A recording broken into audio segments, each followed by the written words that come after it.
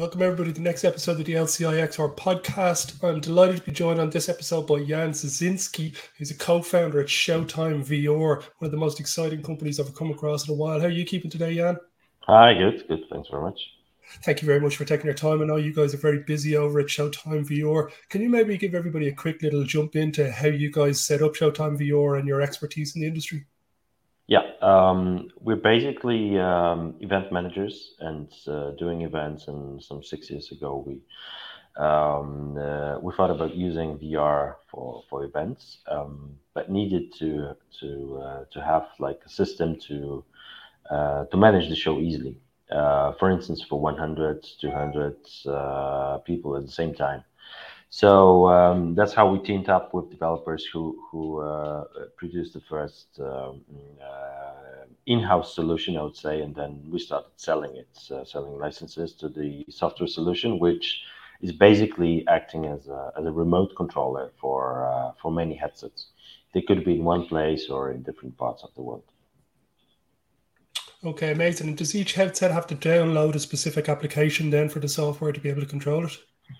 Yes, exactly. The system includes basically two applications. One is the player, like an advanced 360 degrees player that you install on the headsets, and the other is the controller, which you can install on the tablet, smartphone, or computer, and manage the headsets remotely. Take control over the headsets, so that the users actually put on their headsets and they don't do anything.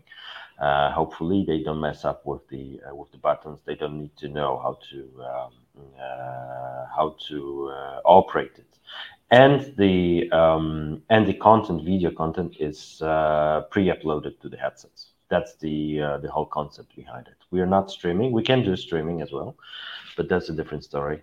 For the sake of quality and stability, we have the videos on the headsets. We're just triggering the playback. Okay, and so that's the next big advancement we're all, I think, looking forward to, is 5G capabilities to be able to stream this content anywhere in the world. Yeah, I mean, of course, it helps, and we have, as I said, we have the capabilities of 360 degrees streaming, and of course, with 5G, it will be easier because the end user, of course, has to have strong internet connection.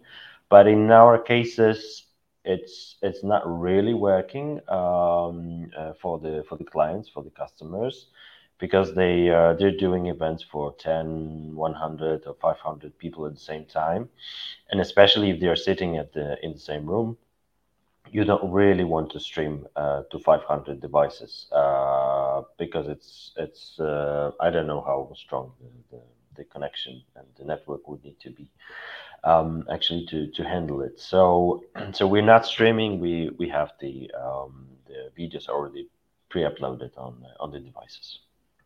And for, I suppose, a lot of the customers at the moment, that's pretty much the requirement. The content is made in advance, and it's generally for some sort of event or museum. Two of the things I was really interested about your technology is, one is the measurements. So the ability to be able to control volume, control the temperature. You've got the different languages people can dial into. When you were setting up the metrics and the parameters for the things that you could measure, what were the kind of most important things that you wanted to be able to control from the headsets? I mean, of course, like at first it was just simply the playback, start and stop. But then actually the user cases were more advanced, and they needed the customers needed additional support, like for the spatial audio, different video formats as well. And solutions like the head tracked subtitles that you can see always in front of you, or different audio paths actually that you could use. For instance, a museum client has a video with 19 languages for different participants, and it's manageable from the device. We also have from the controller, and we also have like an option of more advanced analytics and statistics in terms of how many times which video is played on which headsets. Okay, and I think the holy grail now is for everybody coming down the line is there's going to be a streaming content like a Netflix or a Disney for specifically VR content. How far away do you think the industry is away from a platform like that? I know Oculus has a number of different bits of content, but it's more of a games platform the way I see it at the moment. Who do you see as being the kind of leader in the industry when it comes to the streamable content for somebody sitting in any part of the world, coming home from work, and it's no more smart TVs, it's now putting on their smart headset? Yeah, I mean it's not yet there, and it's always like a bit of chicken and an egg situation. Because you need to have content, high quality content, and at the same time, the high quality content, top content will not be produced if there is no client base and distribution. So there is definitely a need to close this gap between those that want to use it and those that have the content or could produce the content. Still, I think it's at least for the coming year or two or maybe three, it's still going to be more B2B and used as a professional tool rather than as the customers. Another question outside of Showtime VR. What's your favorite headset, or what do you think is the best headset on the market at the moment? Yeah, difficult to say because every one of them has advantages and disadvantages. So we are actually compatible with almost all the standalone headsets, with Oculus Quest, with Pico, G2, Neo 3. Also now recently with HTC Vive Flow. I mean, as I said, all of them have some advantages. Quest has the advantage that it's probably the cheapest, but it's of course, at least for now, it's designed more for consumer use rather than business or professional use. Especially when the Oculus for Business was abandoned by Facebook. Pico is of course more focused on professional use and business use, and it's in this context it's more flexible. HTC Vive Flow is it's something coming and looks interesting because it's light, it's small, and maybe actually we don't know yet. Maybe for the especially for 360 degrees videos, it might be better.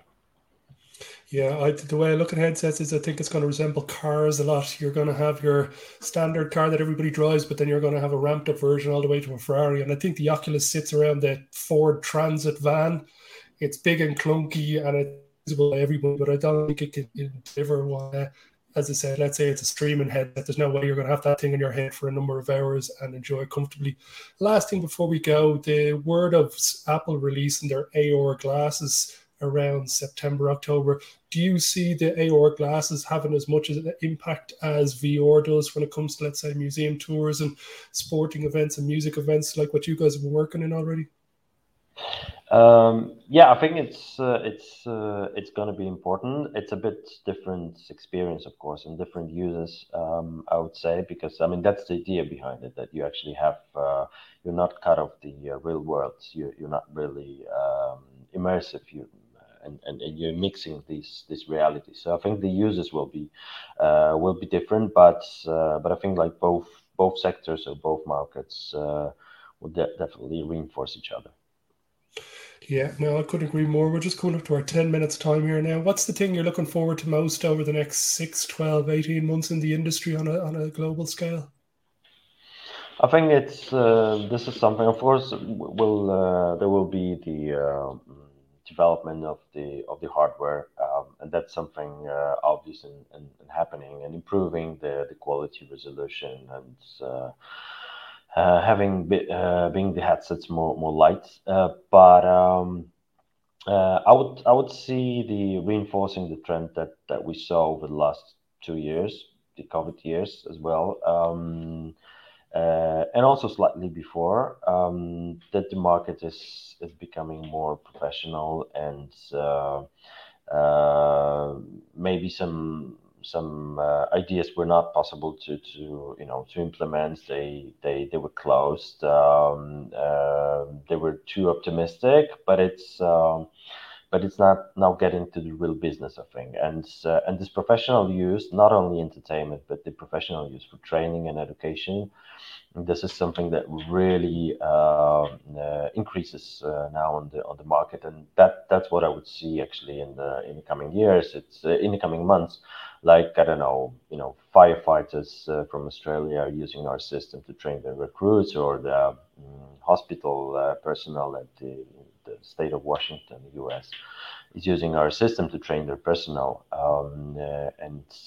or a clinic in Sweden is using it for the therapy for adolescents with the Asperger's syndrome. So I think this kind of educational and professional uses will be reinforced. I couldn't agree with you more, mate. It's been an absolute pleasure talking to you. I could chat for you for another hour or two on this topic.